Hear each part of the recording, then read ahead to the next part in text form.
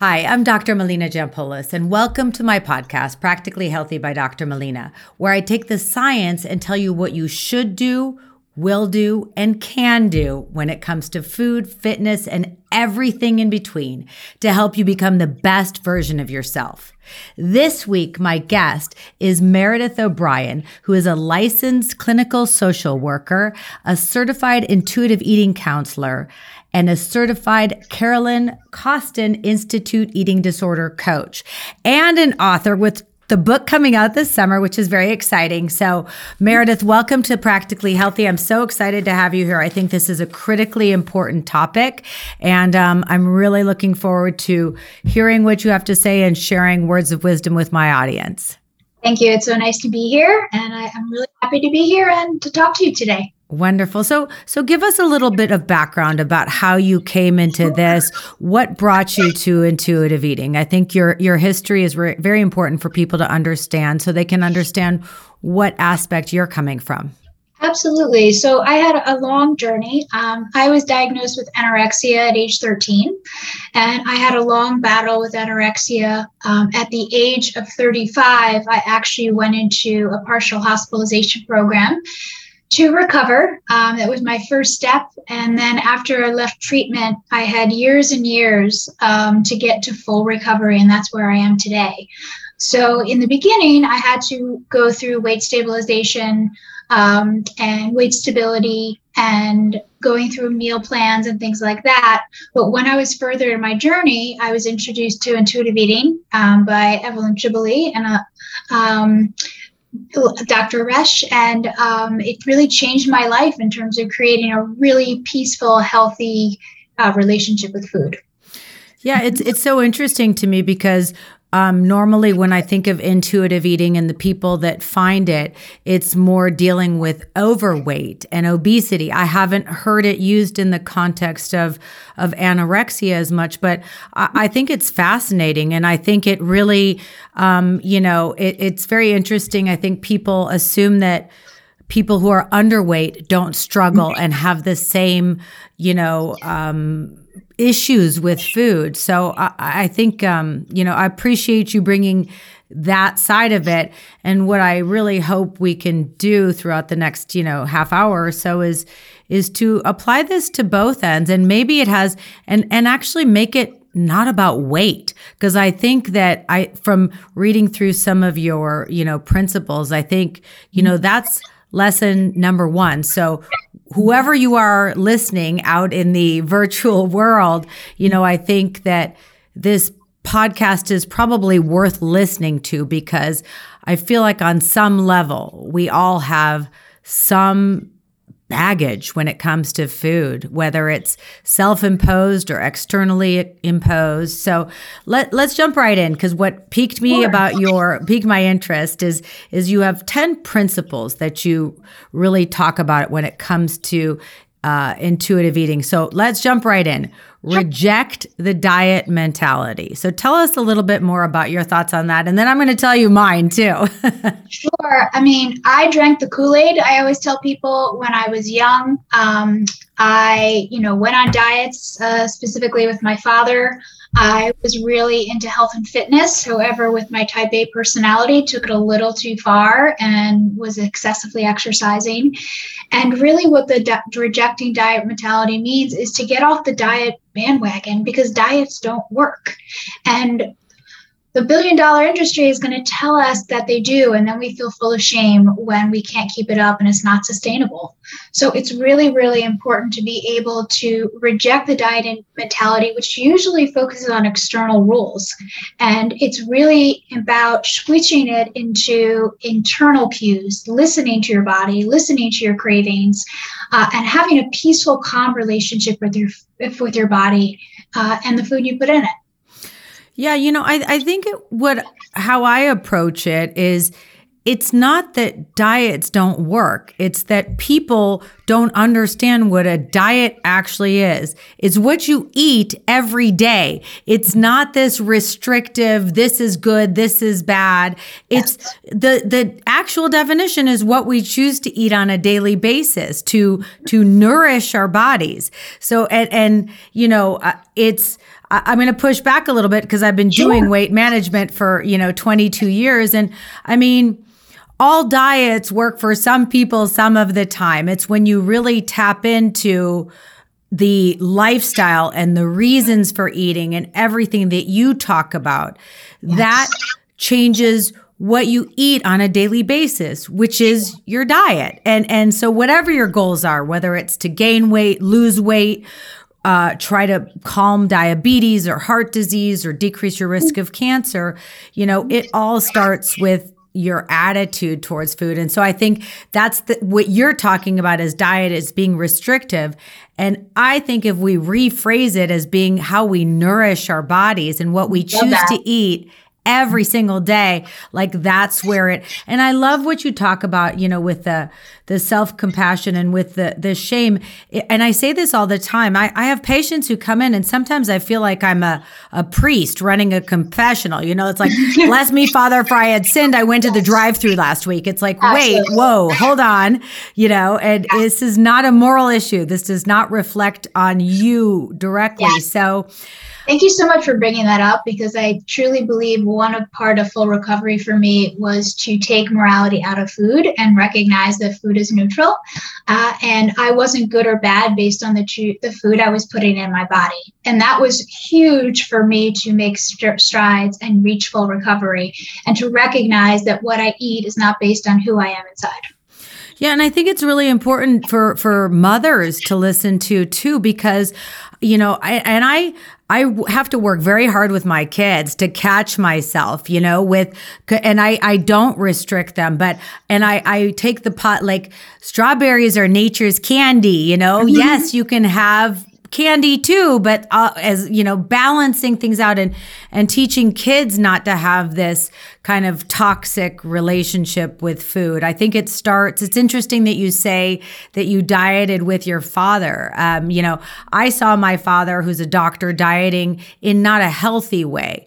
And it kind of shaped my desire to figure out the right way to eat well for whatever my goals were, whether it's sports, whether it's weight loss, weight gain, brain fog avoidance, whatever it is. So, okay, principle number 2 then, and this is something that, I think both ends of the spectrum, both over and underweight, and even, it's something that I work on personally is honoring your hunger.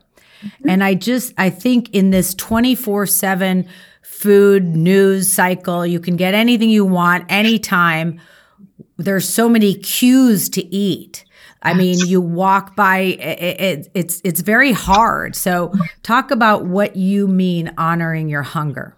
Sure. Well, I had a lot of work to do here, because in the beginning of my recovery, I didn't have any internal cues because I listened to my eating disorder self, which told me to restrict and deprive. So it took me many years to reach the place where I was able to connect again into my body and to internally connect in terms of what I call is a sense of attunement. In terms of, am I hungry? How do I feel hunger? For some people, it might be a grumbling stomach. For some people, it might be a headache. For some people, it might be irritability. To be able to honor your hunger and sit down to eat, and make sure that you are eating foods that are sustainable for you throughout the day. Mm-hmm. So I think also what happens is that we have a lot of attunement disruptors that get in the way. Think about work, right? Seeing clients all day and they're like, oh yeah, I'll do it later. Absolutely not. For me in my recovery, it's really pivotal for me to honor my hunger, notice the cues, and sit down and figure out a meal or snack to have. Yeah, we definitely have a lot of distractions, and I have to admit, that's a tough one for me as a busy mom, and where it's mindless eating, and that's, I think, a real issue, and there's a lot of research showing that. And then on the flip side, I think number 5, feel your fullness, really ties in. I think those are both part of the same spectrum, and I think this is where a lot of people really get off track. And when I was younger, I struggled with my weight a lot more. 20 years ago, I was 35 pounds heavier, and really understanding my fullness was something that I think was key to me. And and also my pleasure, like, you know, taking yeah. Oh, is that another one? I'm sorry. We're going to merge them all together. Exactly. Discovering the pleasure principle is the fun one, right? It's about being able to get off or get away from the diet mentality and really enjoy food. I mean, like when you're a kid, like to really enjoy it and find pleasure. And that is really what brings a lot of people to intuitive eating, because it's so different from some of the diets out there that kind of have some extreme or deprivation to it. I think No, I was just going to say, it's so interesting too with children, because up until a certain age, they are so in tune with their hunger cues. They immediately push. It's amazing with my 7-year-old. He can be eating the most delicious thing ever, like a triple hot fudge sundae, whatever it is, with sprinkles and gummies, and he'll eat like 3 bites and then push it away and be like, which kind of annoys me since I just paid $14 for the frozen yogurt with every topping. But, you know, he absolutely pushes it away. And he's like, no, I'm full. I'm like, you don't want another bite? Okay. Yep. Nope. We're good. I'll take, and then I take a bite. But I think all of those, I think those 3 things, the hunger, the fullness, and the pleasure kind of are all, you know, tied into the experience of eating, and that everybody's so out of touch with. Well, that's what it is. It's out of touch. I mean, my mom wrote in my baby book that I was her little garbage pail. I loved food. I had so much pleasure, but was able to eat when I was hungry and stuff when I was full. And then I think I entered the society into this world where the diet mentality was kind of shoved down my throat. And I just stopped listening to myself, and I started listening to external cues. So it's really about building that attunement back to yourself. You know, in the book, The Intuitive Eating, they do talk about a hunger and fullness scale. Right. So to really be able to be mindful at each meal and each snack and really start to listen, it's practice. You have to take practice to get back to it, because so many things are so external. And we want to bring it back inside. One of the things that I do also for patients and also for myself, and this is why, you know, the podcast is called Practically Healthy. So I like to build the practical side of this too, because I think sometimes it can be exhausting. And I've talked about this before on the podcast. We make so many food and drink decisions every single day. Having to tune in at every single occasion to these cues and hunger and fullness can be exhausting. So I like the idea of combining the intuitive eating with building an environment that's more conducive to success and being in tune with your eating, paying attention. I mean, like my husband, I'm sorry if you're listening, but, you know, he doesn't listen to most of my podcasts, but, you know, he is somebody who, if we're at a party and he's happy and he's having a drink, he 9 times out of 10 will park himself in front of the cheese tray. And then, you know, I say, he says, well, okay, I'm not supposed to eat cheese now. What can I eat? I said, it's not that you're not supposed to eat cheese. It's just when you're parked in front of the cheese tray and you have the constant visual cue and you're having a lovely conversation with somebody, you're making it much harder for yourself to be in touch with those cues and with that intuitive eating. Maybe you could have just had 5 pieces of cheese or 7, but not 15. I don't know what it is, but I think environment and intuitive eating go very closely together. And even just the fact that our portion sizes are ginormous in this day and age, it you know, anything that I can do to help people kind of with anything, I think to make it a little bit easier. When I work with my clients, I mean, we wanted to try and set up a very calm ambiance, you know, so we want to get out the candles and the soft music and the nice dishes. Like we really want to have an experience, you know, we don't want to be going through the drive-through, just grabbing something. And I understand that's life, right? From time to time, we need to do that, but to set up a very experience where we can be mindful. And I think, as you said before, in terms of the all these distractions, I think for me personally, that I use my eating disorder to not feel my feelings. And so for me to recover, it's feeling my feelings and then being able to say, okay, now I have to feel my hunger and my fullness and all my feelings and treat myself with kindness and not cope with my feelings with food, but cope with kindness. And I think that was really, really helpful because there's so many people who do have the mindless eating. And it's due to emotions at some time. Yeah. And, you know, people so often self-medicate with food. And I think that, some of the things that you talk about, I mean, in terms of building these habits, I think so much of it is really about self-care and self-love. And that sounds a little corny and maybe easier said than done, but and I certainly think society and Instagram filters and everything don't help with all of this, because we're constantly bombarded by an unrealistic ideal of what we should be doing, how we should be eating, how we should be exercising, and it can be it's hard to be positive about yourself and your habits, your lifestyle. I mean, there's a lot of guilt and shame in so much of it. So I would say that's the number one, emotion that my clients talk about, and something I dealt with many, many years in my life. And I really came to be able to come like full circle into a place to say, okay, I'm rejecting the diet mentality. I'm rejecting this unattainable beauty ideal, and I'm going to be kind to myself. Like, what a freaking, I can't believe that. I'm going to be kind to myself. And that's really what I hear in intuitive eating. And that's why I love doing it, because it's something that treats my body with respect and kindness. However, I love principle 3, making peace with food was critical for me, because I gave myself unconditional permission to eat all food, which is the opposite of having an eating disorder. Right. And so as I got through through treatment, and then I practiced doing that, I was able to not deprive myself or say, oh, I can't have that. I only can have that, or that's not good, or that's all foods fit. And the sense of deprivation just fell off. And I felt like I started to habituate to foods, and then it didn't have power over me anymore. Because if I want a cookie, I eat a cookie. Right. Pizza, I eat pizza. Of course, it's about all foods fit. And I think that is just so hard from our society, because usually those messages don't say that. Right. They say the opposite. They say you have to follow this to a T.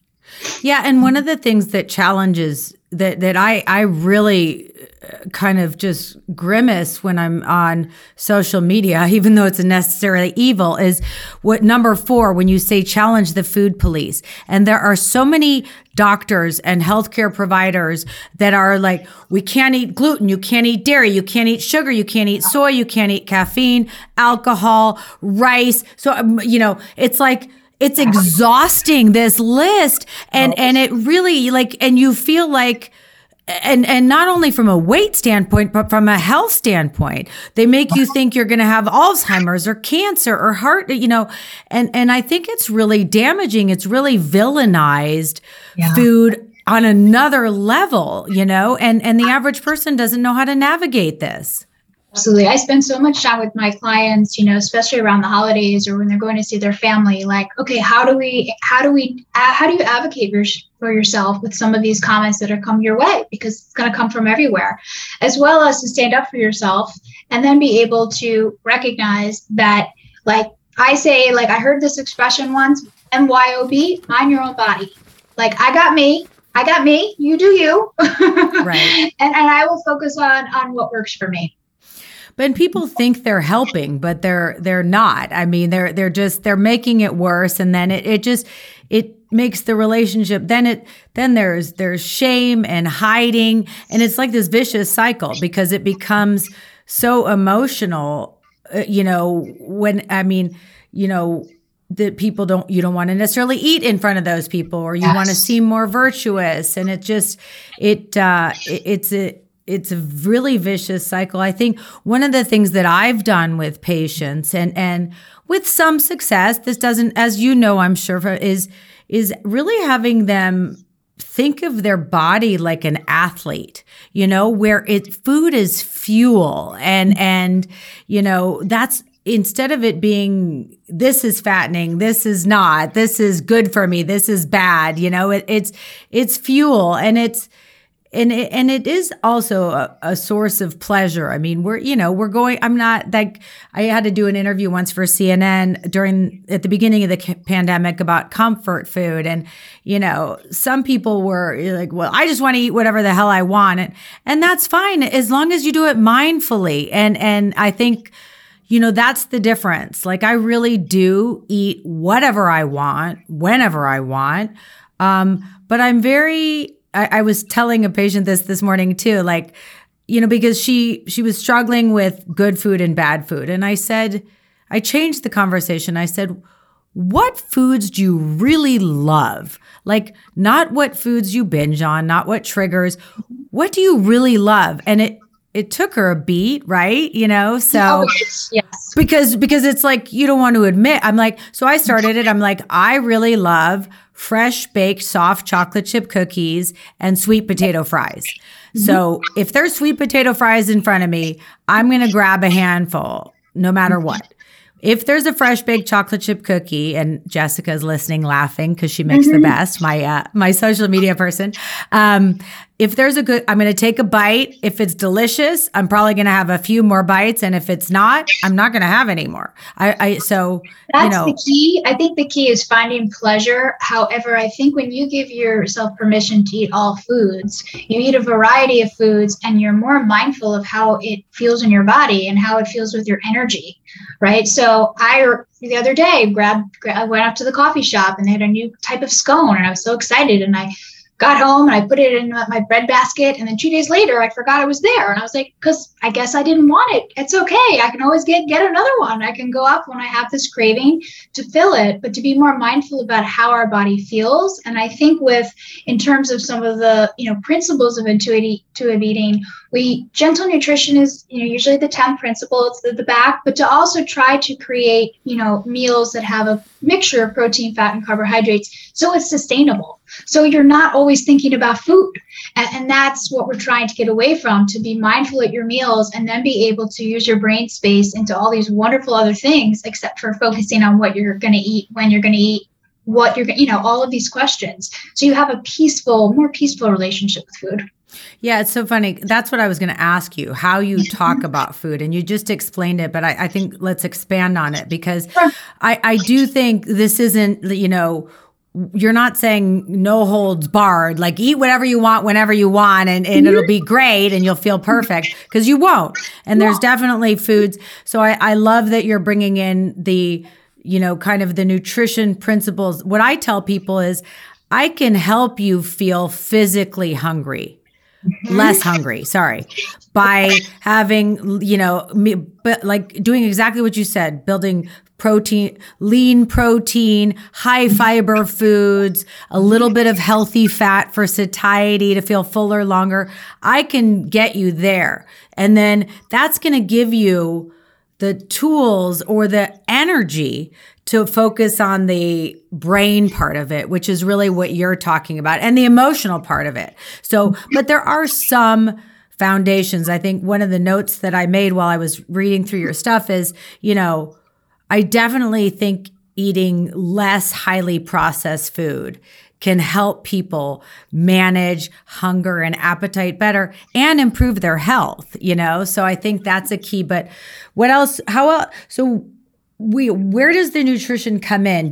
How do you approach, like, what would be how somebody would start, who they want to kind of start thinking more about intuitive eating? What does that look like? Well, first of all, I'd probably tell them to go get the Intuitive Eating book, which is really helpful. And my book that's coming out in July has a few chapters on how I incorporated intuitive eating into my full recovery from my eating disorder. In terms of food, I truly believe, for me in my journey, all foods fit. If I get up and want a piece of pizza, I'm going to have it. However, I'm not going to want pizza every day, for multiple days. You get sick of it. It doesn't taste that good after a few bites. And so it's about not depriving. What they talk about intuitive eating is something called habituation. So many people are like, well, I can't eat that, or that. I'm like, okay, well, go get a brownie and have it as many times as you want. And what happens, they come back and say, I'm really sick of the brownie. I don't want another brownie. And maybe in a few weeks, I'll have a craving for a brownie. But it's really about all foods fit. The gentle nutrition is really about attuning to your body in terms of how does my body feel when I eat these foods. So I know for myself, if I have a bagel, I'll have a blood sugar crash. If I have a bagel with avocado and eggs, I will be sustained till lunch. So it's really about learning what types of foods feel good in your body, give you the energy, the satiety, and the satisfaction and pleasure. Yeah, no, I love that feeling and that sentiment. And I think it is really important. And I like I like that you call it gentle nutrition. It is, but they all kind of fit in together, and it is, with allowing yourself to, there's certainly several principles at work where if you eat something over and over, you get more, sensory specific satiety. So you get kind of tired of it, or you don't want more, so that's another thing too. I think when people are first maybe getting in tune of this, is too many choices and too many different flavors and textures simultaneously can overwhelm your ability to be in touch with your hunger and fullness. And so many of my patients have no idea what it's like to feel full or hungry because they don't let themselves get there. Absolutely. And that's really why we start with that. We really start with, we need to reject the diet mentality and then really start to attune, go back into our bodies. And to be able to, because the diet and society and what they're telling us, so many things are external. Don't eat that, eat it this time. Don't before exercise, eat after exercise. There's so many, and people are like, so it's about going back into yourself. This is a personal journey, and to be able to treat your body with compassion and kindness and listen to your body. Our bodies are communicators. They tell us what we want. And so we really need to kind of like drown out the noise, practice mindfulness, come into the moment and the present, and be able to use some of these wonderful principles that intuitive eating allows us to do. Yeah. And I think that's great. And one of the things, I can't remember which point you brought it up in, but I see this all the time is, when you deprive yourself so much and so many foods are off limits and you're hungry and you want this, you're craving this, but you shouldn't have it because it's bad. And you end up, I see this all the time with patients, they end up eating around their cravings and they have like 5 times as much food of stuff that they're not even enjoying to try to, I'm like, just have the Snickers bar in the first place, like you just had 1,000 other calories that you didn't even enjoy. And not that, I want them to fixate on calories, but certainly enjoying what they're eating. Like just have what you really wanted. That's really the way to handle it. A client texted me the other day and she's like, I don't know, I'm just not in between these foods. Should I have what I'm craving or should I have this? And my simple text was, have what you're craving. She's like, it sounds so simple when you say it. I'm like, but it is, because you're listening to yourself. You're craving that for a reason. And so I think that is something that I share with a lot of my clients. Yeah. What are some other, we only have a few minutes left, but what are some of the other like key things that you find yourself saying over and over to clients? Over and over is food is not good or bad. Food is not moral. I think that is one of the things I share with pretty much all of my clients, because my clients come in and they say, I feel bad. I feel guilty. I have so much shame. And I hear their shame. It's their story. And I really listen to them and validate that. But it's about being able to step back and say, wait a second, you're not good or bad based on your food choices. And it opens up the world. People are like, oh, I was taught by the society that that's what we're supposed to think. And I was like, no, let's shift, let's reframe. And it gives them a sense of freedom. And just that sense of like shame coming off their shoulders, which is just so heavy because they've been carrying around for so long. It's hard though. I'm sure it's a constant battle for you to, because people, it's so deeply ingrained, this good and bad notion, and how especially for women, how our weight validates our self-worth in the morning. I mean, and in the boardroom, you walk in, there's just so many factors that, but I think it's for our mental health, we have to move towards this. Every single person needs to, on some level, move towards this. And, And I think when I talk about full recovery for me from an eating disorder was finding purpose and meaning that did not have anything to do with my body weight or shape. I mean, for me, it was being the best aunt I can be. It's me full circle helping those with eating disorders. It's me being able to be mindful and go to the beach and sit by the ocean and see the birds and things like that. There was so much more I was recovering to because we focus so much on what we're recovering from. And so it's really important to have that vision out there. And I was like, my life cannot just be this small little circle of calories and weight and scales. I'm like, it just can't be. And it took over 25 years, but I was able to reach there with a lot of support, a lot of hard work, a lot of motivation and hope. Yeah, and I forgot from your bio, so you have 4 nephews and a golden doodle. So I have 2 golden doodles. Oh so my I'm a gosh, big fan yes. of. They're so fun. It's the best breed. So literally, she is the best breed ever. Her name is Maverick, after Top Gun, and she has brought so much laughter and joy into my life. And my 4 nephews, I call them my guardian angels. They were able to show me what really love is all about. I love that. I know it's so wonderful. Pets are amazing. They're part of, for me, it's part of my self-care every day is laying on the floor and rubbing their bellies and just getting that interaction. My kids don't love when I rub their bellies as much, but no, I'm just kidding. Well, Meredith, this has been an absolute pleasure. So tell us again, when does your book come out? What is the title? Where can we learn more about you? Absolutely. So my memoir is called Opening the Door, My Journey Through Anorexia to Full Recovery. It's being published by Kohler Books at the end of July of this year. I'm really excited about it. It's going to be sold wherever books are sold, Barnes & Nobles, in e-format, and of course on Amazon. And if anyone wants to go to my website, it's recoveryfromanorexia.com. And if you do /books, you can go right to my book page and we'll tell you all a little sneak peek about my book. So hopefully everyone will go to it and check it out and be able to buy my book when it comes out. Wonderful. Well, thank you again, Meredith. It's been a real pleasure talking to you. I really think there is such value in what you do and what you have to say. And I think that everybody can benefit from this. So we appreciate your time and expertise. Absolutely. It was a pleasure to be here. Thank you so much for having me and have a beautiful day. You too. Thank you. Okay. You've been listening to Practically Healthy by Dr. Melina. I welcome your comments, any suggestions for guests. I hope to bring you more wonderful interviews like this every week, but I need to hear from you. So message me on Instagram. Any way you can get a hold of me, track me down because I do this for you. I learn a little bit too, but I mainly do it for you. So have a wonderful day.